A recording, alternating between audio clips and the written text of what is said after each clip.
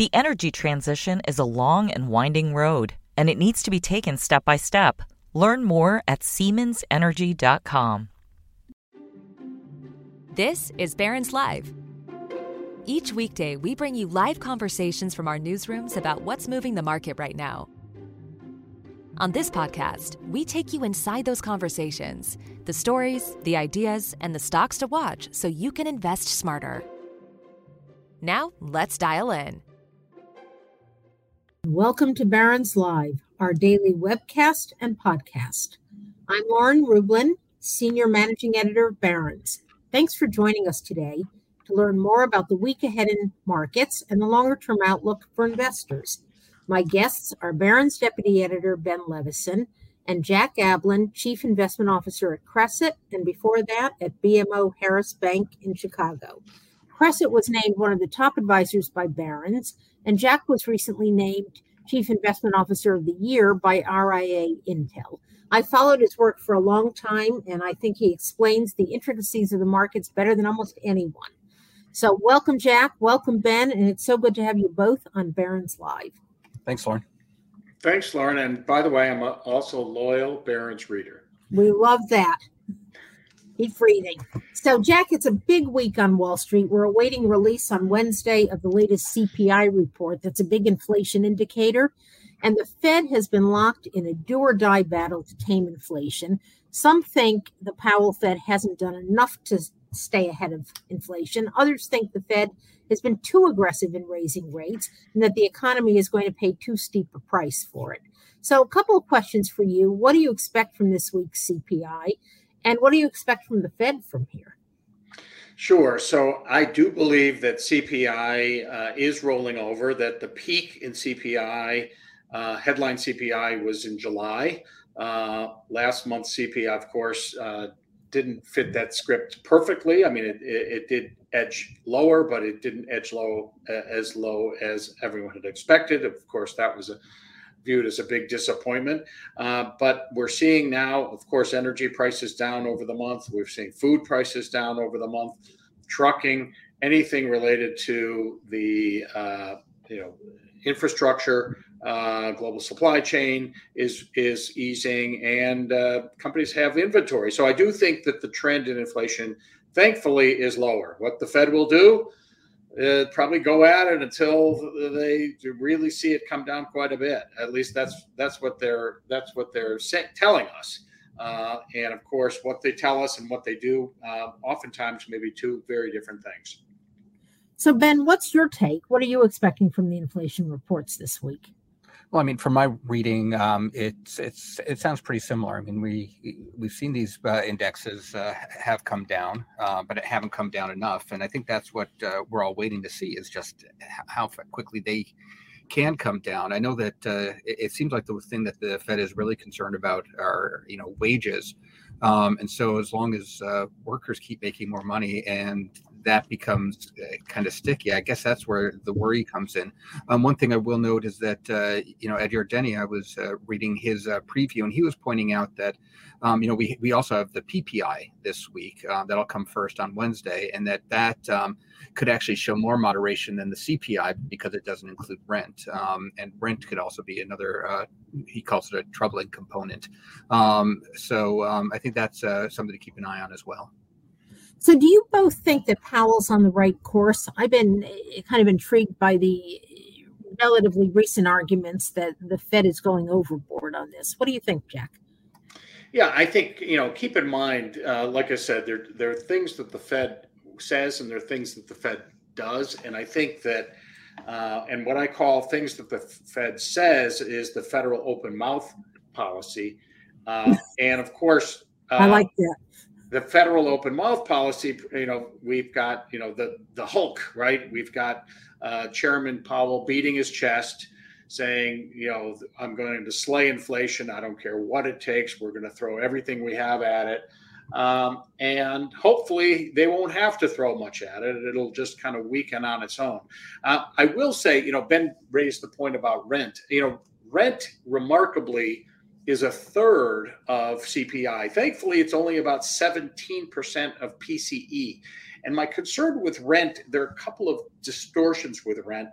having spoken to a number of landlords, rent increases often reflect the previous year's cost increase, not as much expectations, although obviously there are some expectations built in. But we also have to keep in mind that there was that eviction moratorium for a long time. And so many landlords, having not received all the rent that they perhaps felt they were entitled to, are now trying to make up for lost ground as well. So there could be some distortions on the rent component of CPI. And given that it's a third of the basket, I'm hopeful the Fed knows enough to see through that. That's a good point. I'm glad you brought that up. Do you think let's turn to the market. Go ahead, Ben. I was going to ask, do you think the market will be able to look through something like that if we get a blowout CPI because of it? I don't know. I'll be out there certainly talking it down, but I don't know how much of the market realizes. One is the preponderance of rent in CPI, and two, that backwards looking nature. So no, if we get a hot number based on rent, I'm going to be able to write a piece and send it around, but I don't know. I'm certainly not writing for the Wall Street Journal or for Barron's. So, well, perhaps others will pick it up and the news will somehow get out there, and you flagged it for us. So thank you. So I want to turn for a moment to your business, which is managing money. Crescent is a private wealth manager founded during the bull market, like many wealth managers. And I imagine it was easier to accumulate assets and manage them well back when stocks and bonds were rising.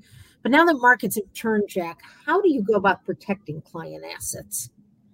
Sure. So there are a number of ways we do it. One is through our strategic asset allocation, which we built a goals-based program. So what we try to do is we start with our clients' tangible goals, oftentimes just viewed as a series of cash flows that they need to maintain their lifestyle. Now, some of our clients are still contributing to their portfolio, so they have a much longer time horizon. Others are drawing from their portfolio, so we need to align assets and cash flows. With that, we have an adequate runway, so to speak, so that clients are never forced to have to sell anything before they're due. So that, for example, equities really support cash flows that are needed 7 years and beyond. And at least based on history, we think that, with a 7-year time horizon, you have an adequate time to kind of make up for lost ground. So where do you see value in today's market? Let's take the stock market and then the bond market. Sure. So I think there's probably more value in the bond market than there is in the stock market at the moment.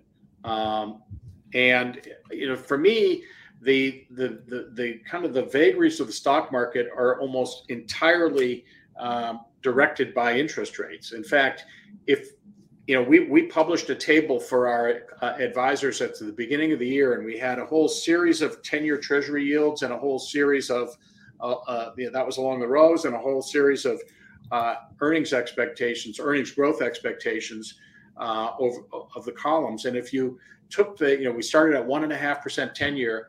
When you go down to 3.8% 10-year and you go to roughly a 7% earnings growth, this table predicted down 22%, almost to the percentage point. So remarkably, while it seems like we're in a bear market and things are random and there's pandemonium out there, it's actually one of the most orderly declines I've ever seen. This is, yes, it's bear market because it's 20%, but it's really a correction, all based on the fact that the 10-year Treasury yield went from 1.5 to 3.8. And so to me, the direction of the stock market from here forward really is based on, well, what happens to the 10-year? It's really the BBB bond yield. So what happens to the 10-year rate? What happens to credit spreads? And then, of course, incrementally, what happens to earnings growth? But for the most part, by and large, valuations are determined by that 10-year BBB bond yield. So does the orderliness of the decline suggest to you that we are nowhere near capitulation yet? I wouldn't suggest there's what this says is there isn't that much emotion involved in the selling. Certainly, there's emotional byproduct, but if you look at, for example, outright selling and liquidation, we haven't really seen that. There haven't been. I haven't seen a lot of forced selling like we saw in March of 2020. The VIX hasn't really spiked up to pandemonium levels, and so for from that perspective, you're right. We haven't seen just the gut punch that forces everyone to just give up the ghost. Everyone, like I said, it's really been very orderly based on that 10-year BBB bond yield. So you're also an investor, Crescent is, in private assets, and I'm wondering what sorts look most appealing now, and do you expect private assets to become a more important part of portfolios in the years ahead? We do. In fact, our private allocations, particularly in private credit, have actually delivered positive results this year, and that's marked all the way through June, and I expect them to continue to deliver positive results. These are loans that banks have typically made, senior in the balance sheet. So oftentimes secured by assets or cash flows, floating rate. So, as interest rates rose, the underlying interest rates in these loans rose with it. So as long as credit conditions stay where they are, and again, these are pretty senior loans to begin with, and we're not leveraging them up, I think we can continue to deliver positive results from private credit. In terms of other private markets, it's hard to really tell. There isn't that much discovery. We haven't really seen a ton of deals come, so we don't know where valuations are in a lot of the private equity, private real estate. But we do also have a private equity secondary strategy. And if you think about a market where stocks, public markets drop and private markets stay high, there may be a lot of sellers, particularly in the endowment space, that need to rebalance their portfolio. And so we stand ready to buy limited partnerships in the secondary market in that vehicle. Yeah. Sorry, Lauren. What I was going to ask is, I keep hearing about a need for markdowns in the private equity side of things, that really hasn't happened yet. Do you think that's coming? Yeah, I mean, if you think about discovery in the private markets, and I tell clients, I have a number of clients looking for income producing real estate. I said the market rate is defined by the sellers, right? That's where things are offered. If there's no bid, there's no market, and so we really need to see transactions take place to get a better sense of where some of these asset classes are trading. And so for right now, sellers are offering, but they're oftentimes in denial or trying to get as high price, of course, as they can. But until we see a number of transactions go through, it's really difficult to tell where private equity, private real estate stands. But you're saying you would be a buyer if others want to get out of that business and sell in distress of some sort. Right. So what we can do is, in private equity secondaries, the nice thing about that is this isn't a blind pool. Now we have a pool of investments. We can certainly, diligence and evaluate and know exactly what we own and we would own and put a fair price on it. Offer, of course, what we'll call a liquidity discount. And it's a great, for us, it is a great evergreen strategy, and one that actually our private equity secondaries fund is also delivering positive results so far this year. That sounds good. Good to balance out the stock losses. In many cases, that's something to grab onto, I suppose. That's right. So let's move on to talk about earnings. This is going to be a big week because third quarter earnings season kicks in tomorrow with Pepsi. The banks follow on Friday. We'll also hear from Delta Airlines. So Jack, as you told our colleague Nick Jasinski in his recent look at investing for the next 10 years, when the quantitative easing tailwind is disappearing, we now have to pay a lot more attention to earnings growth and dividend yields. So give us your overview of earnings for the next couple of quarters, and then Ben will dive in and look at some companies reporting this week. Sure. So, looking at our earnings growth expectations for, this quarter, for example, analysts are expecting about a 2.5% year-over-year earnings growth through Q3. That, of course, is supported by nearly 125% return in the energy sector. So if you X out energy, the S&P is expected. S&P earnings are expected to decline by nearly 4% year over year. But that's pretty much it. As we move forward into Q4 and out into 2023, analysts are anticipating 3, 4, 5% growth. In fact, next year at this time, they're looking for 9% year over year earnings. So with a balance, are they right or are they nuts? Well, here's my issue. So if you look at just the valuation formula, right, it's earnings in the numerator and that 10-year BBB bond yield, what I use as the denominator, and then it's sort of it's kind of an earnings yield. And what I found, if you look at my table, what I find is a 1 or 2% decline in earnings growth corresponds to a 1 or 2% decline in the S&P 500. But if you can get a 1% decline in the BBB bond yield, so to go from 3.8 down to 2.8, that corresponds to a 25 to 30% positive return in stocks. So it is a much more powerful factor. So I guess to answer your question, I don't really care how crazy analysts are unless they're really off in a different time zone. Taking it up 1 or 2% could be solved in a day based on how this market's trading nowadays. So it all comes down to that bond yield again. It's all about interest rates. It is such a big factor, and I just don't believe that.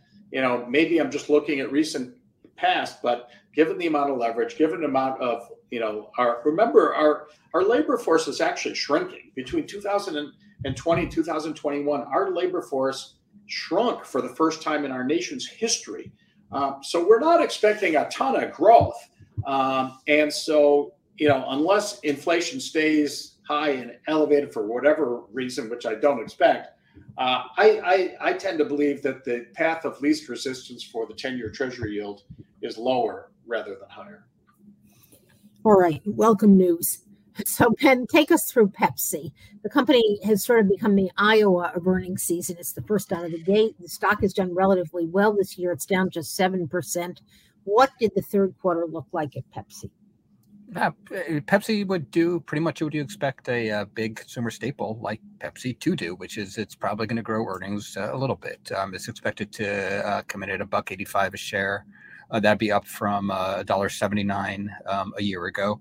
The stock is down just 7% this year, so I guess that counts as doing well. And it actually is positioned better than competitors like Coke heading into this quarter, just because it has more U.S. business, less exposure to Europe. So it's not going to have as much of the impact of the strong dollar as Coca-Cola will. I was reading an RBC report on them, and they're thinking that things are going to be pretty good. It's we always think of Pepsi as being a soft drink company, but actually has a huge snack business as well. And so the Frito-Lay, right? Yeah. And so the Frito-Lay side of things is expected to do well. RBC's done some channel checks. I think that's going to come in just fine. International markets should be good. And so they're actually expecting Pepsi to be able to come out, beat earnings, and they'll either reiterate or modestly raise their full year earnings guidance, which, in this kind of market, that's probably good news. Sounds like it for sure. So we'll hear from the big banks on Friday. It has been a lousy year for mergers and acquisitions, which should hurt investment banking earnings. But what is happening elsewhere in the banking sector? As you noted, investment banking is going to be miserable, but there have been some positives. You have the solid net interest income that's come from from higher yields. Trading activity should be strong just because of the market volatility. But you do have to worry about slowing loan growth, and there are also some other worries that are starting to show up, including whether the how quick interest rates have gone up. Is that going to cause banks to have to respond by raising the rates that they give to consumers on their checking and savings accounts and cut into the net interest income? Because we're seeing that they're just getting competition from elsewhere in ways that they haven't in a long time. And we also have to worry about loan loss reserves. They're required to start putting aside money before the losses actually happen. We saw this during COVID, where they put aside a ton of money thinking that a lot of loans will go bad, and then very few of them did. And so they had a big earnings hit because of that.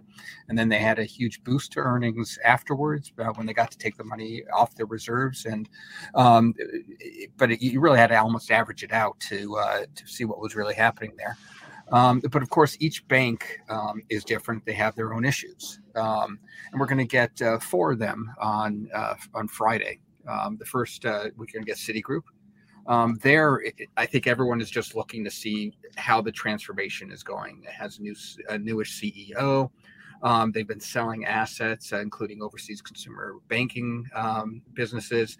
And people just want to know how that's going. And they also are going to want to see, again, back to the higher rates things, how is that translating over into revenue? That's going to be a big thing for every one of the banks. JP Morgan, on the other hand, has different issues.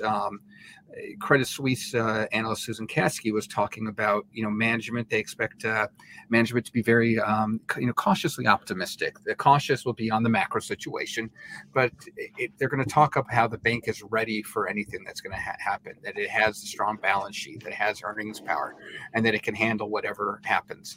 And the big thing there, though, is going to also be the expense trajectory, she says, because that's one where they've just had to pay a lot more to get their employees, and that's been hurting margins and things a bit. I'll go on to Wells Fargo next. Wells Fargo, issues. It's just so many issues, right? Mm-hmm. But that also gives them some idiosyncratic things that can go right. Seaport Global is noting that they're one of the most oversold banks and have one of the best risk rewards going into this earnings season. They're actually not down as much as most of the others, only 13% this year.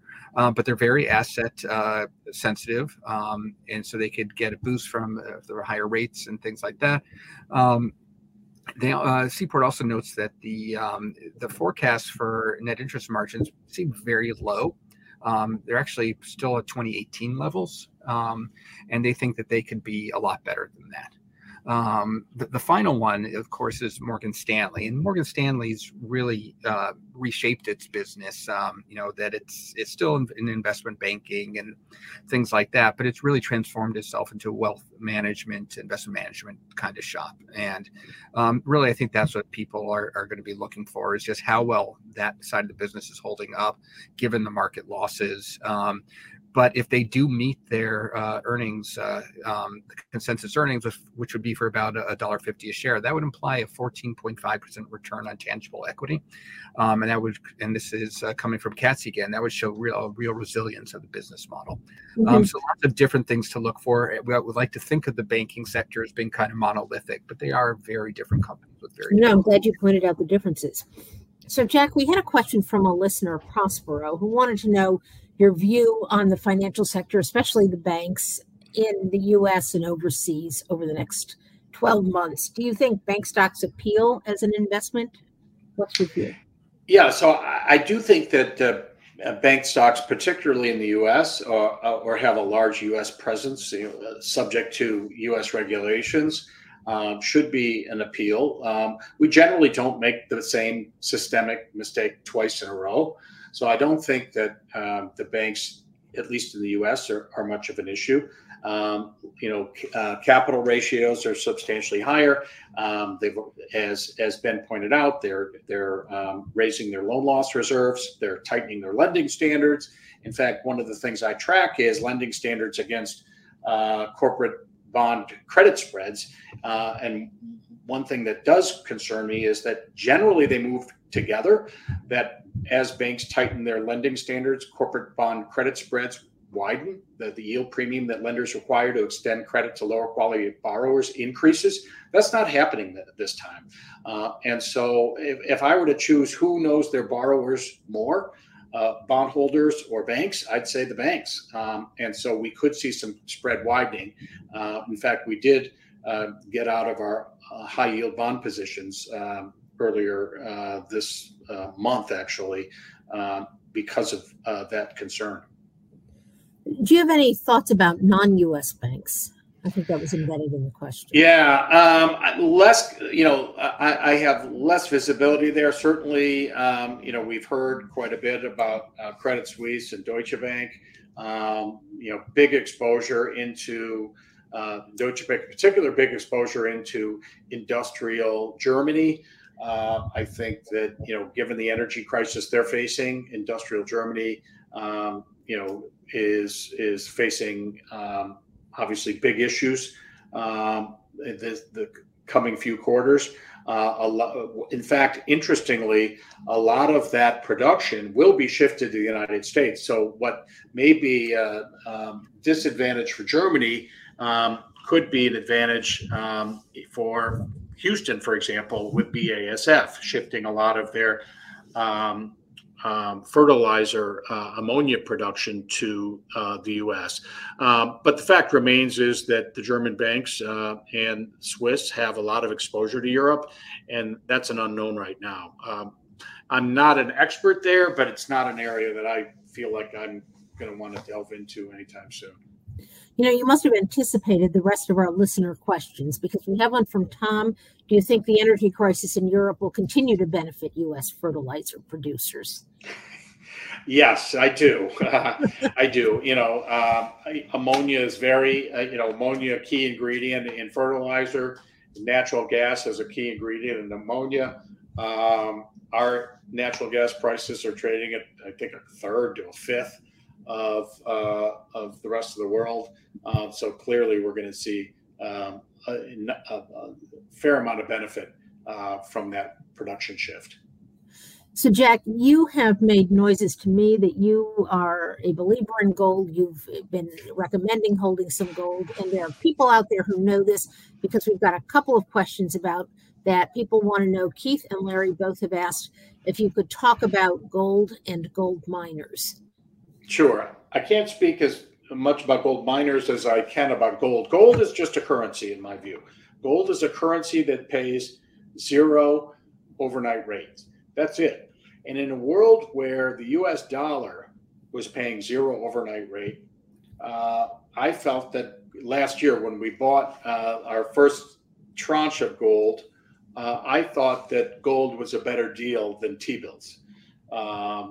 Because of the stability and the fact that the incremental cost, opportunity cost, was zero.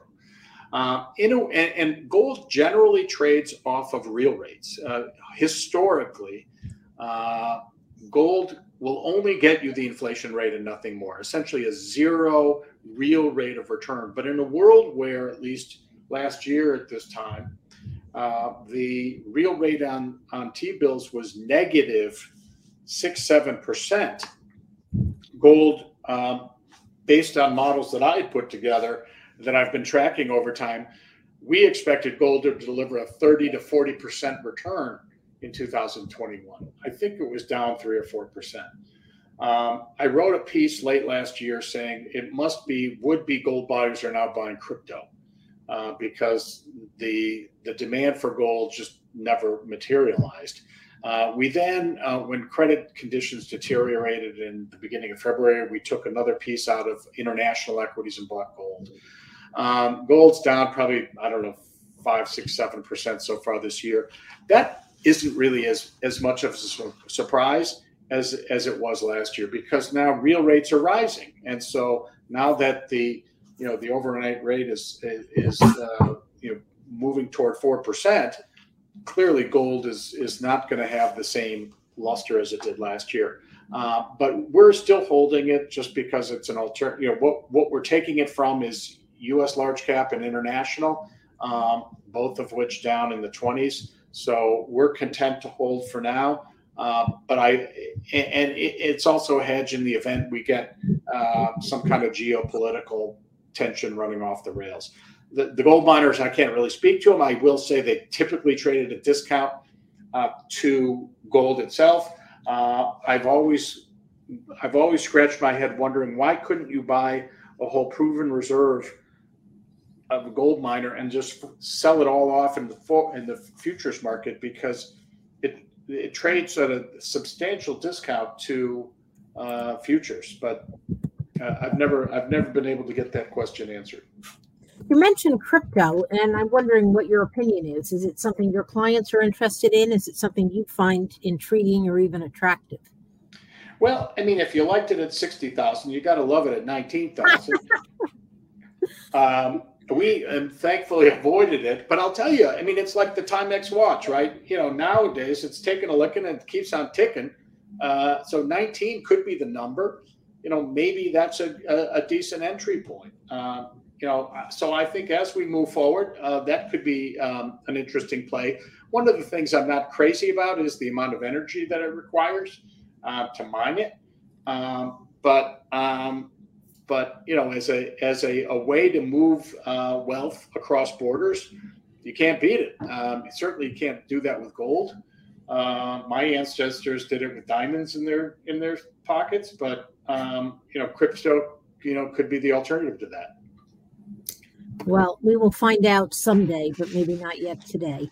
We had a few other questions. You mentioned energy, and Ian wants to know that given green energy costs, will this, I'm having a little trouble following the question, but basically, with costs rising for energy, is the inflation bogey of 2% too low? That's the Fed's inflation target, given what it's going to cost to transition to a green energy future and so forth. Yeah. So I'm skeptical of of a quick green energy transition.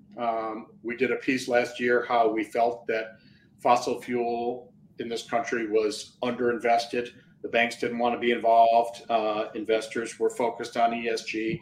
I still believe that traditional energy is underinvested, and even after the markets move this year, I still think companies like Chevron are not a bad deal, because I think that energy prices will likely stay higher for longer.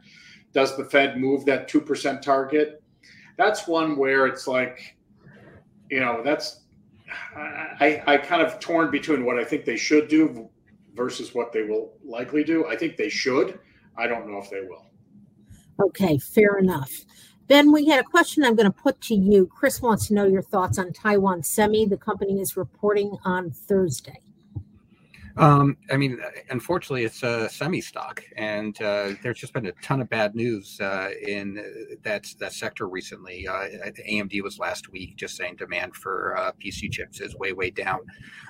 For Taiwan Semi, that's a huge problem because they basically make a lot of the chips for everybody else. And Susquehanna was saying that they are, they're going to probably beat consensus estimates, but I love this line.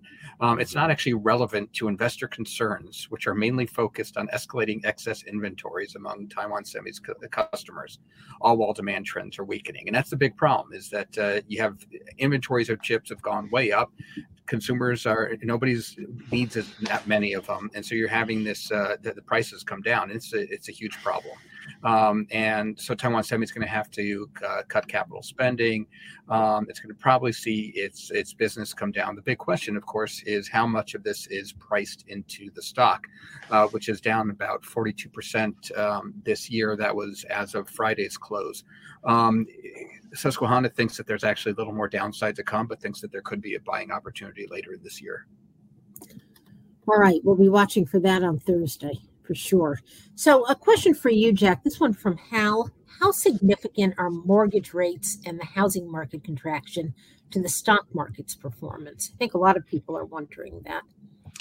It is a good question. I mean, housing represents 10% of our economy when you consider all of the pieces that go along with it. And so it is meaningful.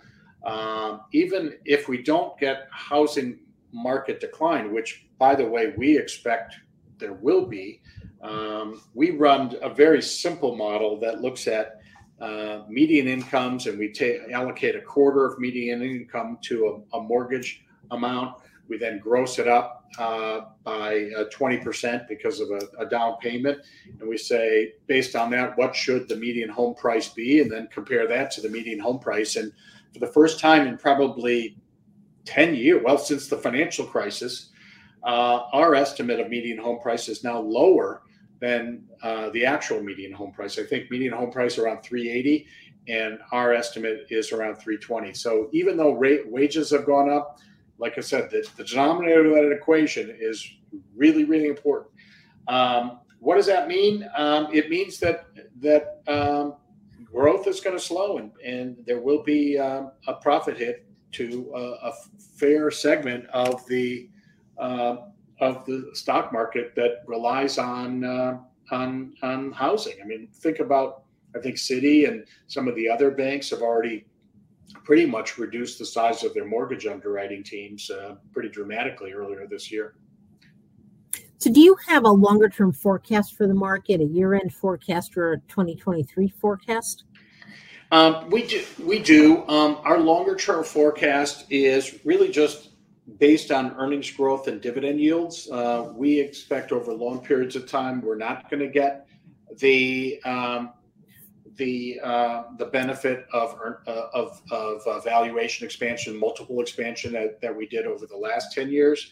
And so for that reason, our growth estimates for equities, I mean, they're a little bit higher, but we're probably in the 6 to 7% range, whereas last year at this time we were in the 4 to 5% range. So, it's not a bad place to be. But we've also got bonds now offering competitive yields too. So, think about a couple of years ago where most money managers, most planners were trying to eke out 4% spending from client portfolios for lifestyle. Now you can do that virtually with a 10-year Treasury note. Times change, and it's not all bad, right? Absolutely. So you have a lower base, but you're making more along the way. But you just need patience to stay with it. That's all. All right. I want to thank you for joining us today. And thank you as well to Ben and to our listeners for tuning in and for your many questions. And that will wrap things up for today. Tomorrow on Barron's Live, the question is what to do in a bear market. Reshma Kapadia, Associate Editor at Barron's, speaks with Doug Ramsey, Chief Investment Officer at the Leutold Group. To put the bear market into context, they'll discuss how to navigate the volatility and identify when to start turning bullish. So thanks again, Jack. Thanks, Ben. And everyone, stay well and have a good day. The energy transition is a long and winding road, and it needs to be taken step by step. Learn more at SiemensEnergy.com.